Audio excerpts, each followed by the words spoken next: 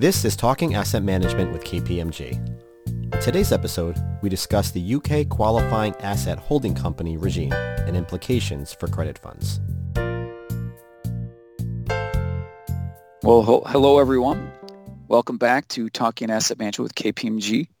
This is Pat Brooks, and this is a continuation of our credit series, our credit podcast, which really focus on credit funds, industry trends, technical issues, and the like. And today we're going to focus our discussion on the UK Qualifying Asset Holding Company regime. And we thought it'd be really good for you all to learn more about it. And here to talk about this with us today is Mike Bowen. He's a partner in our UK office, and he's sits on our help desk in New York. And Sam Riesenberg, he's a partner in Washington National Tax International, really focused on credit funds, and you've all heard him speak before. So getting right into it, I'm going to ask a couple straightforward questions and then really ask you some tougher ones as the time goes on. But first, what is this regime and why was this regime put in place, Mike? Sure, thanks, Pat, and it's great to be here. So in summary, the UK has created this new regime, as you said, the snappily called Qualifying Asset Holding Company regime, or we usually say AHC regime, and it can be used by eligible companies from the 1st of April 2022. The UK's intention has been to create a tax regime that compares favourably to similar regimes that exist in places such as Luxembourg and Ireland, and remove historically perceived barriers to the use of the UK companies in asset holding company platforms. In essence, this new regime is a ring-fenced regime that sits within the wider UK tax framework. For companies that access the new regime, there are a series of enhanced UK tax features, including a broad participation exemption, the ability to deduct results-dependent financing against taxable profits in the entity, some carve-outs from the UK's hybrid rules, no UK withholding tax on interest to related or third parties, and access to the UK's extensive treaty network. These developments are part of a wider UK strategic focus on the investment management sector that's currently been undertaken by the UK government. The UK is already a global hub for asset management activity, and the government are very focused on enhancing and developing the industry by making sure tax, regulatory and legal frameworks are as conducive to this type of activity as possible. And this is one step in this wider kind of development and strategic focus. The new regime is suitable for across a range of investment strategies. Obviously, credit is what we're talking about today, but it's also relevant for private equity, real estate and infrastructure. And it's available to both new platforms and existing platforms that may want to migrate to the UK. Because of the ring-fenced nature, there are some eligibility conditions to be met by companies which require for example, a review of the investor makeup of the fund, and also place some limitations on activity that can be undertaken. While not particularly complex or limiting, we are getting some questions around these conditions and how they practically may apply. These questions are due to the regime being new, and we consider is something that will become more navigable as people gain familiarity with the new rules. So that's just a brief summary of what's going on. So maybe I'll just pause there. It's more than a brief summary. That was fantastic. I mean, I guess how has, and this is going to go to both of you, how have people reacted to this? Like they're seeing this regime, they have some questions, but overall, are we really seeing much more noise around this, or what do we see?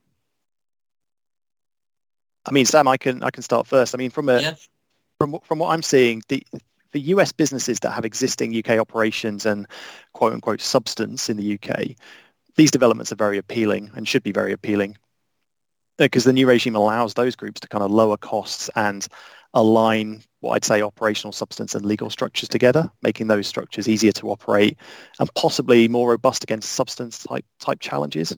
So for groups looking to locate in the UK, they'd be able to utilize those existing resources and asset management infrastructure that they have there. I don't know if you've had any thoughts or conversations in that regard. Yeah, Mike, I think that's exactly right. One quick comment first. We kind of skipped over. I thought people are calling it the quack regime, right? To some degree. Yes. I think we should at least acknowledge that. Yeah. We should acknowledge that. That's right. Yeah. But I guess we're taking a more official approach as we should, right? But the what I've seen with the funds is exactly that, Mike. And I might break it down even further on the U.S. side, at least, that you have funds that are struggling to manage their substance. For example, in Luxembourg, they don't necessarily have people there, just to take a jurisdiction which is otherwise popular in a good jurisdiction, but they have a deal team in London. And so this is now a great regime that they didn't necessarily have something that was available to them for maybe European, headquartered deals, et cetera. So those smaller funds are maybe not as invested in Europe. This is to some degree a game changer, really, for those types of funds. For those that are larger and maybe already have substance in Europe, this is still interesting to many of those funds, we're finding, because they turn around and say, actually, I really like this because I'm maybe spread out between too many jurisdictions, and my deal team is in London, and I just was going to other jurisdictions to some degree because I didn't have a good, a good option in the UK. So this is a really great option from either of those perspectives, as we're seeing from clients. Well, so if we break down the clients a little further, just go specifically to credit funds. All right. So what should credit funds specifically be doing?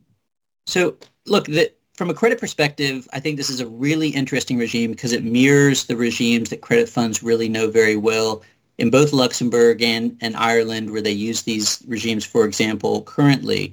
So it's something that they know in terms of the technology and the way that you manage your local taxes, for example, in the UK, effectively.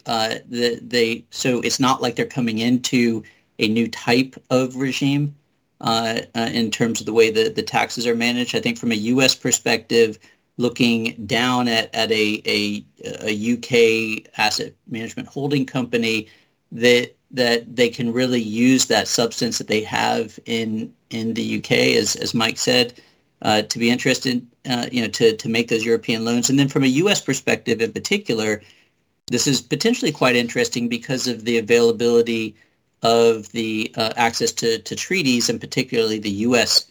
tax treaty, which I think we're going to come on to in a little bit. But from a U.S. tax perspective, this is very, very interesting, because if you set up one of these regimes in a way that the entity also has access to a U.S. tax treaty, we can look at the possibility of inbound lending to the U.S. in a tax efficient manner as well. Well, yeah, actually, let's take that where you're going. So you're talking about U.S. specific, but Mike, when we talk about more from a global perspective and the treaties and all that, so what are your thoughts with this regime?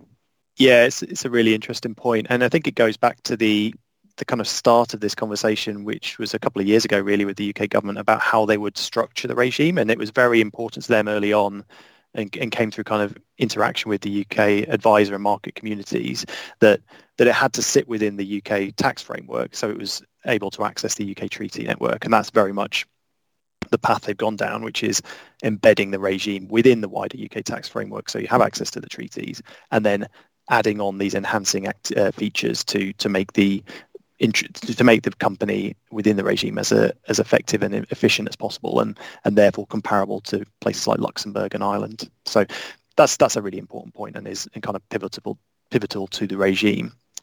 Just on the credit points, I'd say that the kind of results-dependent financing feature is really interesting, and it's something that the UK has historically struggled with. So we haven't been able to previously use profit participating note technology or convertible loan note type technology, because the UK code would just historically treat that as a distribution or equity-like instrument, and so you deny deductibility.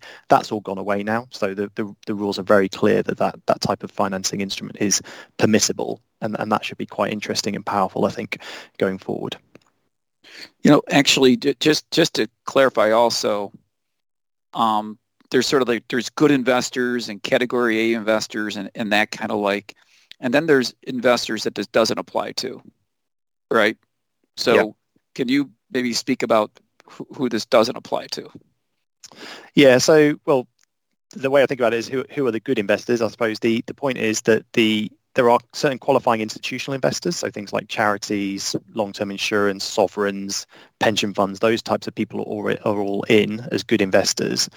And then the way to think about it outside of that is they have this feature called a qualifying fund feature. So if your fund itself meets the qualifying fund requirement, you just don't have to think about anything further from there. So the tests and the focus will be on the eligibility of the fund itself, because all of the investors who aren't those kind of qualifying investors are not automatically within the regime. And so you have to then think about things around what we call like genuine diversity of ownership of the fund, whether the fund is not close, so it's not controlled by a concentrated number of people, or whether the fund itself is then ultimately owned by category A investors. So there are some hurdles to that eligibility criteria. There are things to think around like carried interest, for example, or tracing through feeders. Those things will have to be thought through. But that's good because it gives people like me something to do, frankly. But generally, the plan is for the regime to be as flexible as possible. You answered a question that I intend to ask, but I asked the original question very poorly. What I was actually trying to get at is how are UK investors impacted by this? So if you do have some UK investors, like what does this mean for them?